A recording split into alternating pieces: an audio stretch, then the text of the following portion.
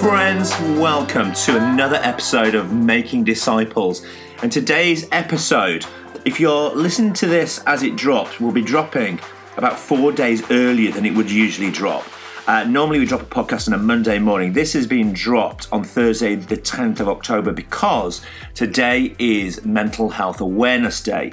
And today's interview is with Patrick Regan, who just is a beautiful communicator around mental health and keeping well and supporting each other with the complexities of life. And I wanted to drop this a little bit earlier than usual because we wanted to honour today being Mental Health Awareness Day. So if you're listening to this after next Monday, you won't even notice any difference. But it's out early because we want to say something about discipleship and our emotional and mental health. So friends, welcome to another episode of Making Disciples. I hope you enjoy this interview with Patrick. He is a phenomenal guy. Do check out his work and his ministry and any of the books he has written. If this is your first time here, please subscribe to Making Disciples. This is the straight talking discipleship podcast where we don't use religious jargon. In fact, we're trying to break it down and explain it and take the complexities of the Christian faith and make them really easy to understand. So please do subscribe. Do leave us a comment, share the podcast. Please do communicate to all your friends that this exists. Discipleship podcasts are hard to get out there. It's word of mouth how they get shared. So please do give this a share. Anyway, let's get on with today's topic. An interview on emotional and mental health being dropped on Mental Health Awareness Day with the fabulous Patrick Regan.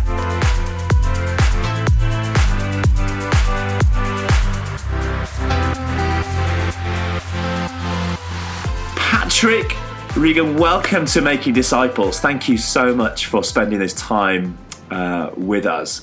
Now, you've set up this new charity, and I need to keep checking how I say it because it's not an English word. And as a Yorkshireman, it doesn't flow out as naturally as it should for many. But Kintsugi Hope. I said that right? Kintsugi Hope? You have, yeah, that's it, Kintsugi Hope. Now, I'll ask you later on about where that name comes from because it's such a beautiful... The background behind that name is beautiful in itself. So we'll get to that. But you wrote a book a couple of years ago, and it was called Honesty Over Silence. It's okay to not be okay. I love that line. It's not okay to be okay. Is that really true? Because the church don't seem to act like that very often, do we? No, and that's a real shame, isn't it? Because I feel like when you read the Bible, it's full of people that are just real and honest, and 40% of the Psalms are laments, are David crying out to God, I just don't get this. And I think for me as a leader, Chris, I was not okay. And I remember, you'll probably remember this, we had the royal family at the Duke and Duchess of Cambridge. I hope you caught those names as they dropped there. And they came to visit us. And, my photo was everywhere. Went around the world, OK Magazine, Hello Magazine.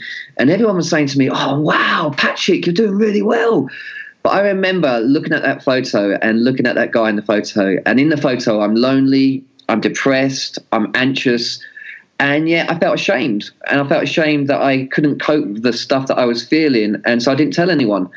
And the book Honesty Over Silence came on a journey where I realized that actually God's not stressed out with my honesty, and that he takes us how we are. He loves that. And we're all broken in some ways. And so it's just a desire to be more real, more honest and more authentic. And I guess I've been on that journey for a number of years now. Remember when I was at university doing my degree, there was a period of time where I just hit this rock bottom and I had to go home for a few weeks just because I needed space. You wouldn't say it was depression, but it was definitely this hit rock bottom. And then about 12 years ago, at my last church, there was a period where it was so tough. There was moments where I just didn't want to get out of bed. Yeah. And I was quite happy just to stay there. And then in the last 10 years where we are in East London, I would say that there's a hold over East London. Depression is a reality for most lives. And people who've never had problems with mental health issues somehow move to East London. And there's something about it that just starts to chip away at you. Mm. And it feels to me like it's one of those things that the church just hasn't talked about, but it's right there every Sunday or every day. It's just right there and it's avoided. Why do you think we don't talk about it? What's the reason behind that? Yeah, I mean, I think when I've asked that question to people, they're scared of people judging them. And they're scared of being put down. They already feel really guilty about themselves, and sometimes, but particularly in church culture, you sort of feel like this victorious Christian living, and we use the words should, must, ought. I should be okay. I ought to have it together. I must have it together. I should, I must, I ought. And I often say that show reel looks okay. The Facebook page may look good, but what's going on inside is really, really difficult. And yet somehow in church, we've created this culture where people are pretending they're okay, where actually they're falling apart. And there's loads of reasons why we created that culture, and it's created over many, many years. But I really feel that most church leaders I speak to, they say the biggest issue they're facing in their community at the moment is mental health. Whether it's within the church or outside the church, but actually sometimes within the church it's harder to talk about because we've got poor theology that goes alongside that. Yeah.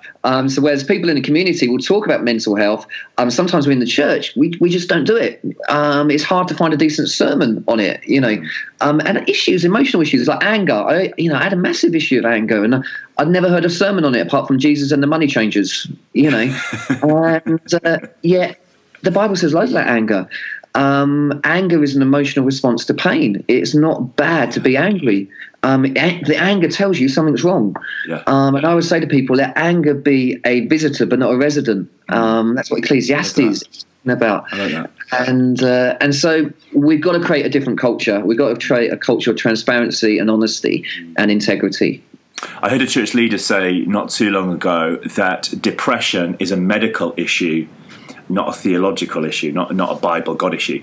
And that's really interesting, isn't it? Because I would say right at the start of Genesis, Adam and Eve eat the apple and they put on fig leaves. And right at the very start of the story is humanity puts on fig leaves and pretends everything's fine when it's not. Yeah. And then we bring that into the church and we pretend everything's fine and it's not. So it's not a health issue, it's a discipleship issue in the sense of we've got to take the fig leaves off as disciples to really reveal who we are so that God and the family of God can make a difference, I guess. Yeah. And there's nothing more beautiful, isn't it, than someone really knowing you and loving you anyway. And obviously that's what Christ does for us, And I think the root cause to a lot of depression, a lot of anxiety, a lot of perfectionism is shame. And shame and guilt are very different things. Guilt is I've done something wrong. I need to say sorry. Shame is I am wrong. And there's fundamental identity issue, and my friend often describes it. I don't know if you remember whack-a-mole at the pier. Yeah. It's where you whack these things; they pop up all the time, and they get faster and faster, and you just keep whacking them all over the place. And he said sometimes life's like that. Depression pops up and you feel like you've got to whack it with a Bible verse. And then anxiety pops up, you've got to whack it. He said actually what you need to do to stop them popping up is turn the machine off. And what is driving those things coming up is often shame. And, Brené Brown famously says shame loves silence, secrecy and judgment. It has two gremlins in your head that will say, who do you think you are? And you're not enough. They are the two gremlins that often people struggle with. And so combating shame is huge. And the way you combat shame is empathy and understanding towards others, but also towards yourself. Yeah. And mental health and emotional health is right in the heart of the Bible, isn't it? You got Job. Yeah. You've mentioned David in the Psalms, Elijah, Jeremiah. All there's times when, Moses retreats into the wilderness because he's just wants to be on his own. He doesn't want to be around people. So a lot of them are the prophets as well, the creatives. There's a connection between the songwriter and depression, and the creatives and depression, and it's there in the Bible. But we almost skim past it, and we want to talk about this these amazing things these people did, but we don't want to talk about the lowest moments of their lives. Absolutely, yeah. And unless we start doing that, then it's just another reason why the church isn't a place to be, isn't it? Yeah, 100%. And, there's a lot talked about in today's culture about resilience. And yet the people of God, I was preaching on Jeremiah 29, verse 11, for I've got plans to prosper you and to give you future and hope and all that stuff, which is about one of the most misquoted verses in the Bible, because it was written to a people that were in exile, a people. It wasn't written to an individual. It was written to a community. And the fact, if you read Jeremiah 28, Hananiah has basically prophesied that you're going to be in exile for 2 years. And Jeremiah comes along and goes, you know what? It's 70 years. Yeah. But in that place of feeling orphaned and abandoned, you've got to pray for the prosperity of the city, and you've got to realize there's hope within that. And I think that's what resilience is. Resilience is thriving despite adversity. It's actually realizing that those things that affect us don't affect every area of our lives. They say, a famous psychologist said there's 3 P's to resilience. One is personalization. Not everything is your fault. When things go wrong, I'm an all or nothing type of person. It's always my fault. 2 is not permanent. Hope is saying nothing lasts forever. And is pervasiveness. Just because something goes wrong in one area of your life doesn't mean it's going to affect all of your life. And you sort of look within Jeremiah and the story of Jeremiah, and you see these guys in exile, and God saying, you know what, it's not going to last forever. It's going to be something that you're going to find hope within that. And I think that's my experience. Yeah. Kind of linking with that then. Last year I heard you speak, and you used a phrase that I just thought was fantastic. And then I was at a conference this Easter, and lots of people were talking about hearing you speak, and you were using this phrase, and it's the word flawsome. Yes. What is that about? Because it is really helpful. What is that about? So flawsome came. I've got a PA who's just started working Kintsugi Hope, and she was French, and she sent me this word on WhatsApp, flawsome. And I thought, that's really sweet. She's made up a really nice word. And I looked it up in the dictionary, and it was there. And flawsome means an individual who embraces their flaws and knows they're awesome regardless. Yeah. Which is amazing. And so what I've done at a lot of the end of our events is I've got this little card here. It says flawsome on it. And you probably have struggled to see that a little bit. But on there is a thumbprint. Yeah. And I get... everyone, because sometimes in church, if you struggle with anxiety, and the leader at the front goes, come forward for prayer if you've got anxiety, it's the most difficult thing in the world. I'm always sitting there having a laugh, but I'm not going forward. So I wanted to do something that everyone could do. And so we gave everyone one of these cards, and everyone's got a unique fingerprint. And so people come and they just put their fingerprint on it, and they take away the card. And this card was from a kid who heard me speak at Easter, actually, with Down syndrome. And he said, I very rarely can concentrate throughout a whole talk, and I rarely come away feeling so special because of all my challenges I have. So this is my card, and I want you to have it and to remind people that they're flawsome, that they're unique. And I think it's very, very special for me. Yeah. How is that... I just think in the room, those moments where everybody together does something that responds, that has that Me Too moment, are the most powerful, aren't they? Yeah, totally. And I was at an event not too many years ago where somebody said, raise your hand if somebody in your family or you yourself has cancer. And all these hands went up, and suddenly there was this corporate sense of, phew, there are others like me. Yeah, 100%. What's that like, being in the room when people do that? How do people respond to that idea that they're flawsome? I think it's just a massive relief for people. You literally see people as you're speaking poking each other. There's a lot of nervous laughter as you talk about the things that we all do, in dealing with some of the challenges in life. And one of the thing is, we take the flawsome thing one step further, and we have a big cross at the front. And we say, once you've done the card, why don't you come forward and just put your fingerprint on the cross? And by doing that, you're saying, I recognise that I was worth dying for. Yeah. And to see 500 or 600 people do that, it's really moving. We've had people of faith, people of no faith do it. And I think for me, when I was going through my tough time, it was my counsellor said to me, she was a Christian, and she said to me, Patrick, I think you need to understand what self-compassion is. And I was like, I'm not really into that. I'm an activist. I want to go and change the world. Self-compassion's, I'm a bloke. It sounds wussy. And I don't want anyone to have an excuse not to do social justice or action and evangelism. And she was like, you have totally misunderstood what self-compassion is. And she said, self-compassion and self-indulgence are two really different things. Self-compassion is talking to yourself the way that you would talk to your best friend. And, it's a bit like, we've been friends for a number of years, and it's a bit like if you rang me up and said, I'm having a tough time in Bow, this has happened, that's happened. I wouldn't turn around to you and go, oh, come on, Chris, it's a good gig. Cheer up a little bit, pull yourself together. I dream of saying that to you, but I say that stuff to myself all the time. Every day. And every single day. I am my biggest critic. And so I'm learning to actually go, is that true? To get curious almost about the way I'm thinking. And I think that's really helpful. And you're 100% right. Once you realise you're not on your own, Elijah, when he was like, he said to God, take my life, I've had enough. I'm the only one left. And God was like, actually, there's 7,000 prophets in hiding. How does this link then with...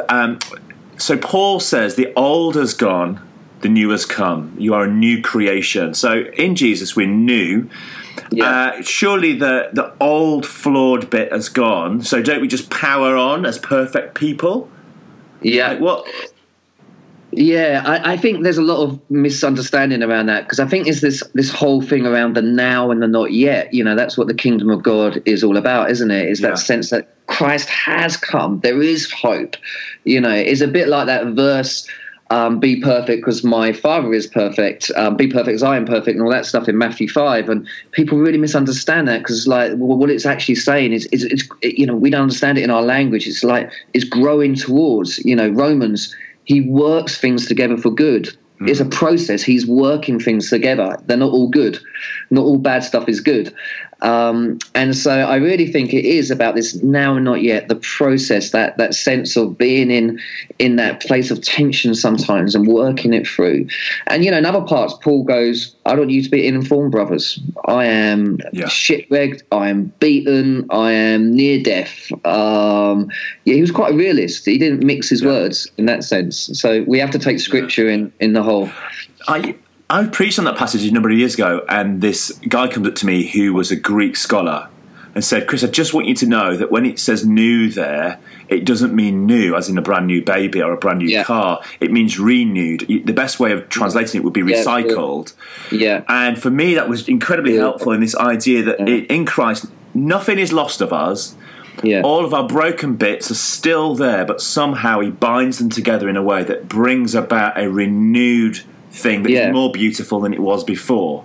And that's exactly the Kintsugi image. So this is a good moment. Tell us about the Kintsugi. I've realised you just say it super fast, so it doesn't matter where you put the letters. Kintsugi, where does that come from? So Kintsugi is a Japanese word, and it basically means golden joinery. And so if you break a pot, we're meant to do it with super glue. And the whole idea is you hide the cracks, right? You try and pretend it's not broken. What they do in Japan is they put gold powder in the glue. So instead of hiding the cracks, they make a feature of the cracks. So arguably the object becomes more beautiful than before. It certainly becomes more unique, because you won't find an object like it on the planet now.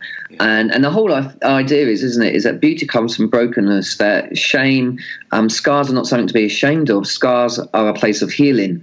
And so we've been starting these Kintsugi Hope Wellbeing groups. My wife wrote a 12-week program similar to AA, Alcoholics Anonymous, around well-being. And we have literally seen hundreds of people around the country go through these 12-week groups. Most churches run them as life groups, and they invite non-Christians. About a third of people that attend aren't Christians. But after 12 weeks of doing life with a small group, they want to stay as part of the life group, the home group. So churches have been growing. Other churches have been amazing. They've been doing it with women involved in prostitution. It's been happening in prisons. It's been happening with women who've been struggling with postnatal depression. And so suddenly this movement has just gone everywhere. And I keep saying to people, the key thing about it is we're not there to rescue people. We're not there to, we're there to love people. We're there to be alongside. A bit like Jesus on the Emmaus Road. You know, he could have butted in at any point and gone, the guy you're talking about, by the way, is me. But he let them go on that journey. And I think that going on that journey with people is so important. Help me out then. So imagine I'm struggling. We talk about winter blues at All Hallows. We talk about depression, anxiety, stress and worry every other winter. So January tends to be our season we talk about it. So we talk about winter blues. Imagine I'm going through a difficult patch right now, and God just feels distant. It feels silent. It feels like I'm wrapped up in the blanket and I have no sense of God's presence. What would you say to me? What could I do that would help myself? Is there a way of thinking? Is there something I could respond to that would be helpful for me? Yeah, I mean, I often think Elijah's a good example of this. You know, he's in the pits and he says, God, I just take my life bad enough. And the way God responded to him was really interesting, because there was no pep talk. There was no, come on, Elijah, I think of the good old days. You know, Carmel was pretty good, wasn't it? Zenopath, Cherith Ravine, pretty good. Did well there, didn't we? You know, put a positive spin on it, Elijah. Things aren't that bad. He said to Elijah, you need some sleep. You need to eat. And then the angels came and cared for him tenderly. And then God spoke to him in a whisper. And I think when you're in that situation, your thoughts are just going crazy, you know. And there's that verse, isn't there? Take captive every thought, which again is really unhealthily preached on. And my friend said to me, which really helped me, he said, if you imagine your thoughts as trains, you'll know, living in London, the underground comes every 2 minutes. Yeah. And he said, you're never going to stop the train coming. He said, a lot of people take that verse and think you've got to bash the thought as soon as it comes into your head. And he said, you know, whatever you resist persists. You know, it's a famous Carl Jung says that. Yeah. So if I often say to people, you know, I don't want you to think about chocolate. Anyone listening to this now, please think about chocolate. You know, just don't think about it. And now some people are listening going, I'm really trying hard not to think about it. It's really hard. Because whatever resists persists. But he said, what you do is you let the train come and you decide whether you're going to get on that train or not, and you let the train go again. And he said sometimes what he does is he labels the train. Here's my I'm going to die of cancer early train. Yeah. I can't get on that today. And he said, you know what, if you do get on it, get off at the next stop. Don't let it take you on a journey that's going to put you into a really negative zone. So I think a lot of it's about hearing the alternative voice. And sometimes it's just, you just need people to just not fix you. You need people to love you, and just people to say, you know what, it's going to be okay. Yeah, it's going to be okay. And just to be there alongside you. And so I would say to people, get curious about your thoughts. Doubt, question. I don't know how many preachers you hear say this. Doubt, question, get curious. And think about what you're really thinking about. Don't always believe what you think. Yeah, that's a good bit of advice. Especially. Well, okay, that's great. And very often our churches are filled with problem solvers. We love solving a good problem. Yeah. And when it comes to the problems of mental health, it's not a leg that is broken that you go to the doctor and you have you put a plaster on it and it's fixed. There isn't a pill that suddenly solves everything. But we want to come and solve problems. What would you recommend to someone whose friend or family member is really going through a difficult time and they don't seem to be able to shake themselves out of that negative zone right now? What would you recommend? I mean, you've said a few things there about what God doesn't do. So, let's not do what God doesn't do. But what would you recommend? I think there's a number of really sort of practical things you can do. One is try and be with your friend and be active. Whether that's going for a walk together, whether that's doing some sort of physical exercise, it's getting out of the house. Be active. I've already said about encouraging people to get curious about what they're thinking about. Really think about what you're thinking about. There's practical stuff. For me, I actually started looking at what my diet and what I was eating, which was a big one for me, actually, because I realised I started comfort eating around that whole time. So I think you be active, you get curious, you think about what you're eating. But I think it is this sense of helping them feel like there is no shame in struggling. Is that acceptance? Because I actually think a problem can never get solved if it stays hidden.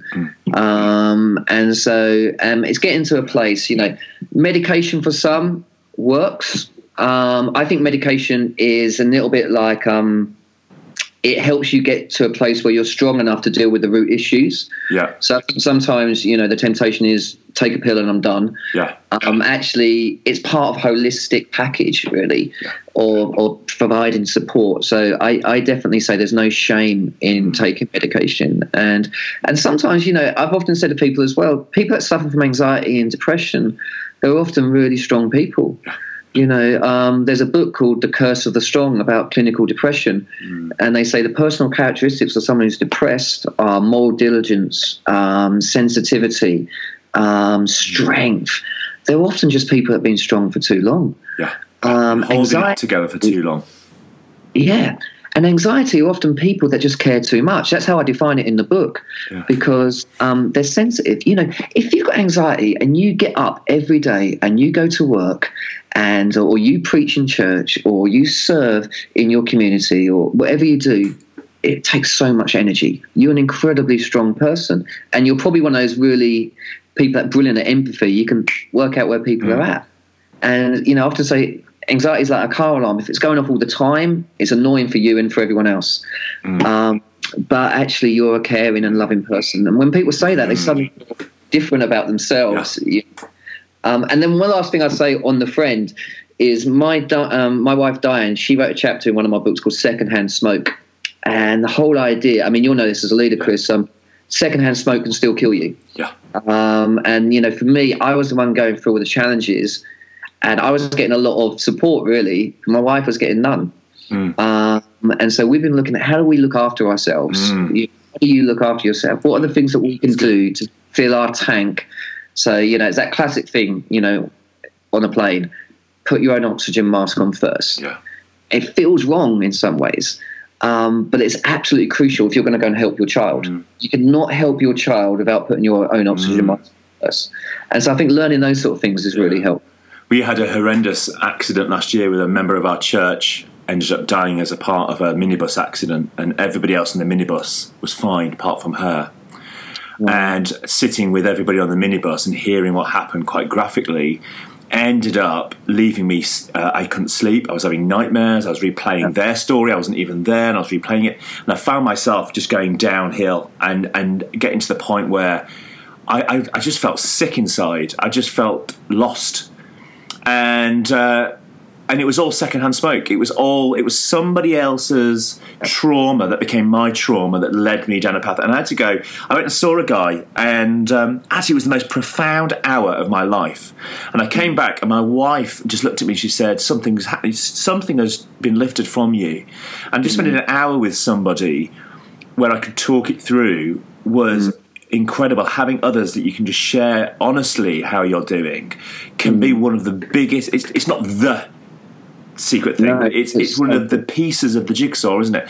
Yeah. And the other thing I think is when we're supporting people who have long-term depression, it's a long-term relationship. Yeah, 100%. You are committing not for a month or two. You are committing to them for a long period of time, and that is exhausting. And actually, unless you're caring for yourself, you can't care for them.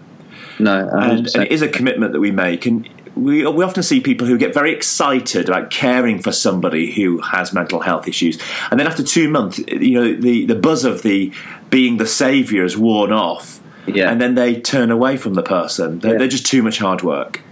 And that's the key. What you just said there, actually, is we're not the saviour. Yeah. And like I say, classic thing in counselling is you are not there to rescue that person. And you're right. People start to heal when they feel listened to. Yeah. Which is interesting, isn't it? Because we do a lot of talking in church. Yeah. And actually, how do we create a culture where people feel really listened to? I think there's a famous quote, people will forget what you say, they'll forget what you do, but they'll never forget how that you make them feel. And someone feels really valued when someone feels really listened to. So I think that's absolutely crucial. And you're right, it's a roller coaster, And the thing about mental health, sometimes you can go through seasons where you're feeling a lot better, and then suddenly there can be a trigger point. And again, one of the things that I've started to work out is I've worked out what my trigger points are. So I may dip, but I won't dip as far as I used to, which is a helpful thing to do. Tell us what you're working on at the moment, KosugieHope.com. What are you working on right now that's particularly exciting you that you'd love people to know about? I'm loving working with churches. My heart has always been for the local church, and seeing these wellbeing groups start all over the country has been so exciting. And like I said before, my wife wrote this 12-week course, and my home group, we'd been meeting for years. There were 6 of us, and I said to them, "Why don't we do this?" And they were all a little bit cautious. And I said, "But let's not just do it for us. Let's go and invite people in our community."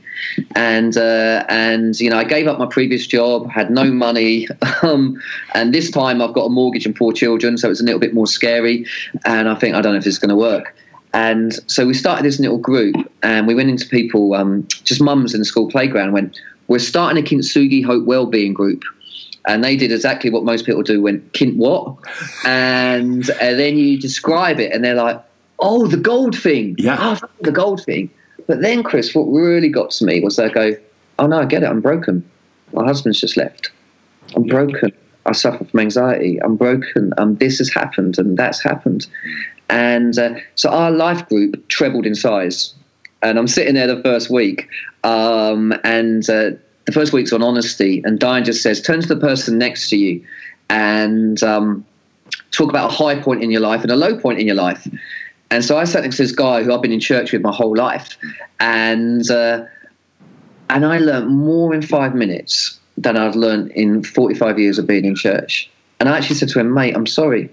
I'm so sorry that we've created a culture where I didn't know you went through hell and back." And so what we're doing now, we spent a year piloting it. We piloted it in homeless hostels, in coffee shops, in different contexts, is now any church across the UK can apply to Kintsugi Hope to run a wellbeing group in their community. And Chris, my heart for it is I don't just want it to be a tick box thing. We do pastors, we do food bank, we do CAP, these amazing things. Yeah. I really want emotional mental health to be at the heart of what a church is about. And that's why I've been saying, do it in your existing small groups. Don't have to create something else that you have to do. But this is part of who we are as a church. Yeah. We're in every community across this country.